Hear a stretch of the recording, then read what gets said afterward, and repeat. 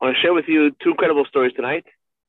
The first story is with Rabbi Baumgarten. I know I said I was going to continue last week the story of Rebbetzin. It's a longer story, and Mr. Shem will say this, God willing, for next week.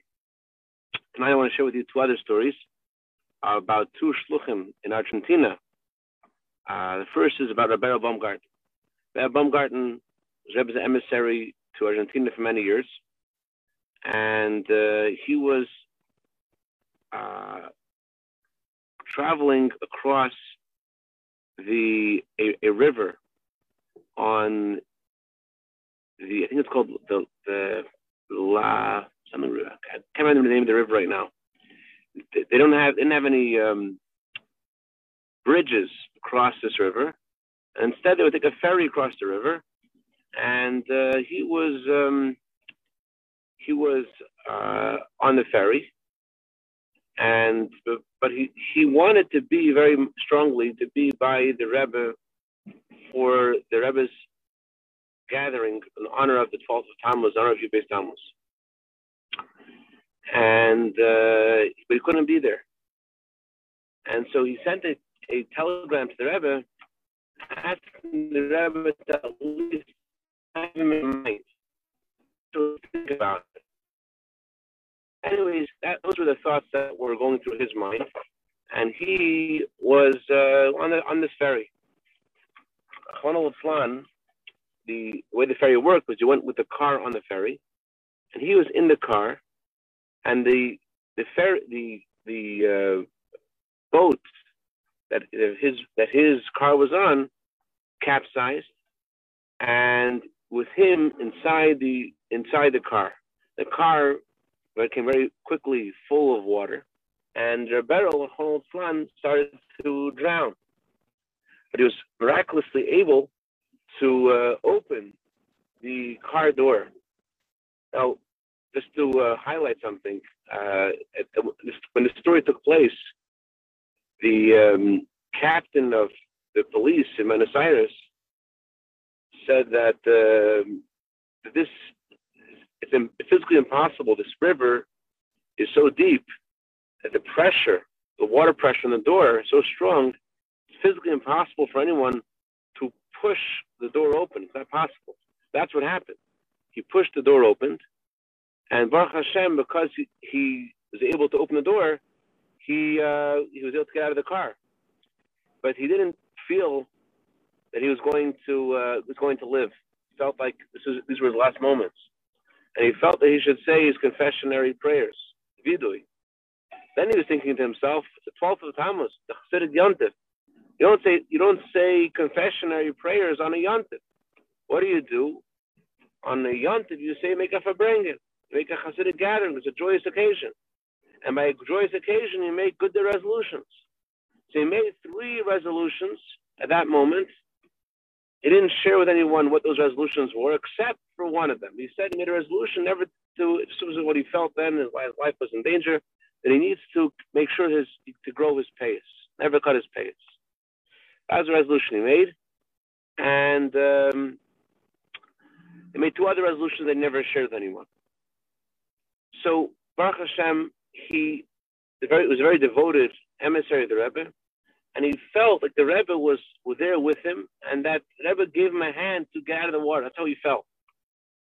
And Baruch Hashem, he survived, and he arrived in New York shortly afterwards, and he shared with the Rebbe the whole experience. And the Rebbe responded, "No, did someone think about you or not?" In other words, the reason why he survived was because someone thought about him. In other words, because the Rebbe was thinking and davening and praying for him.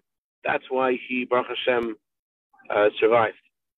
That's the first story I wanted to share. And the second story was about another emissary to Buenos Aires, eingesund, Rabbi Tzvi Grunblatt. Rabbi Tzvi Grunblatt is still there, eingesund und stark until Bias Mashiach. He had a unique send-off when he went first to Argentina. The Rebbe generally, when a new emissary would go on a mission, the Rebbe would give him lots of blessings. But Rabbi Grunblatt and his wife had a unique distinction in this, and that is that the Rebbe himself walked them out to their car that was taken to the airport. They were going to take a plane from New York to Santiago, Chile, a stopover, and from there to Buenos Aires. So they had everyone was talking about this, how the Rebbe himself walked them out and gave them unique blessings. And everyone felt that there's something unusual about this. This means something. But on the other hand, they're Hasidim, and you know that whatever the Rebbe does has deep meaning, and they trust and they have faith that whatever is doing is for a deep purpose. So, anyways, they go. Now, in those days, when they first set out on their mission to Buenos Aires, the airplanes weren't functioning the same way that they are today, and they had the following sort of unofficial rule, which was, if you were on a plane and there wasn't enough room for you wanted to get on a plane, there wasn't enough room, very simple thing to do. What do? You pay the manager of the airline, pay him some money, and he will not eject literally, he will take people off the plane to allow you to sit down. You pay him some money, you bribe him, and he will take off the plane anyone so that he could get the money and put someone else there in that seat, and he sends you on the next plane. This was commonplace.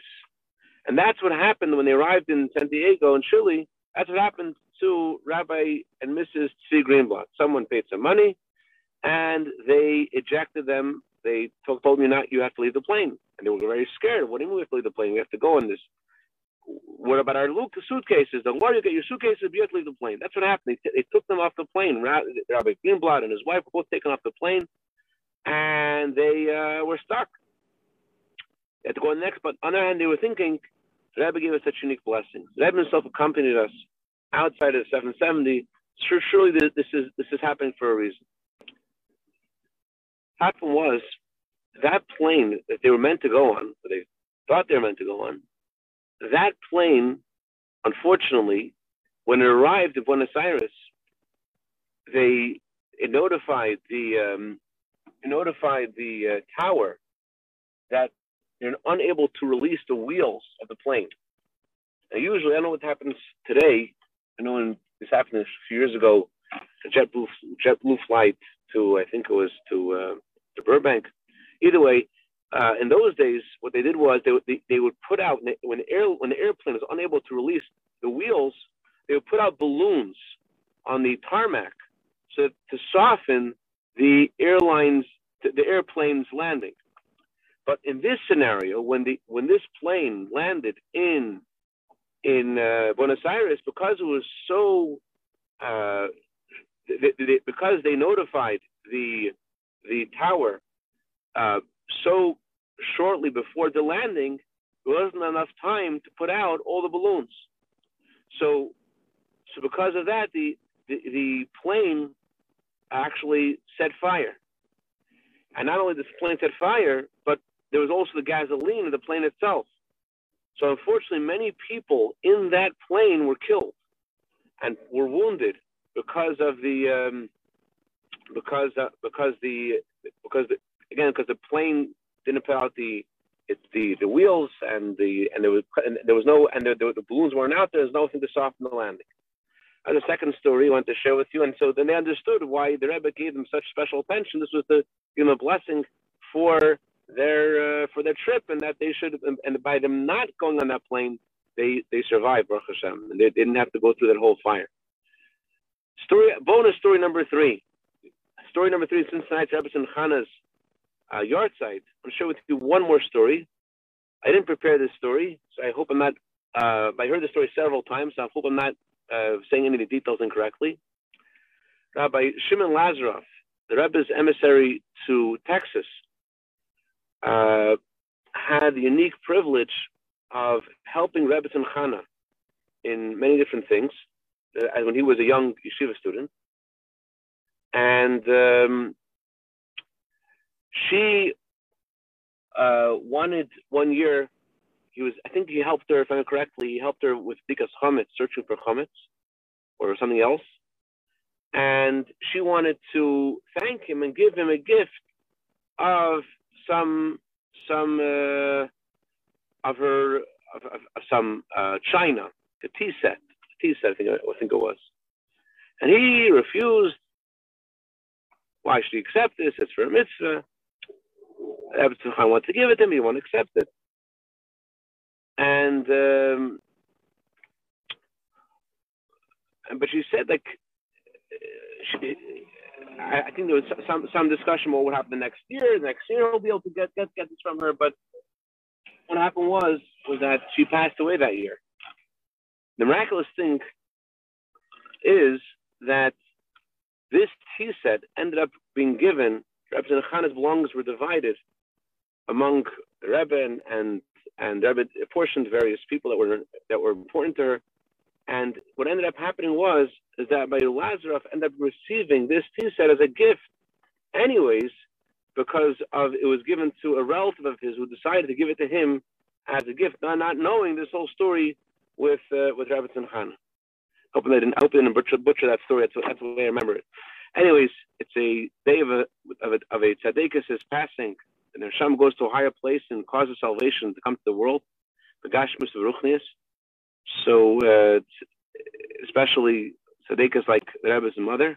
So it's certainly a day of bracha and salvation for all Am Yisrael. So Hashem should help that we should see B'kar of Mamish, the real Yeshua of the coming Mashiach to Canaan B'kar of Mamish.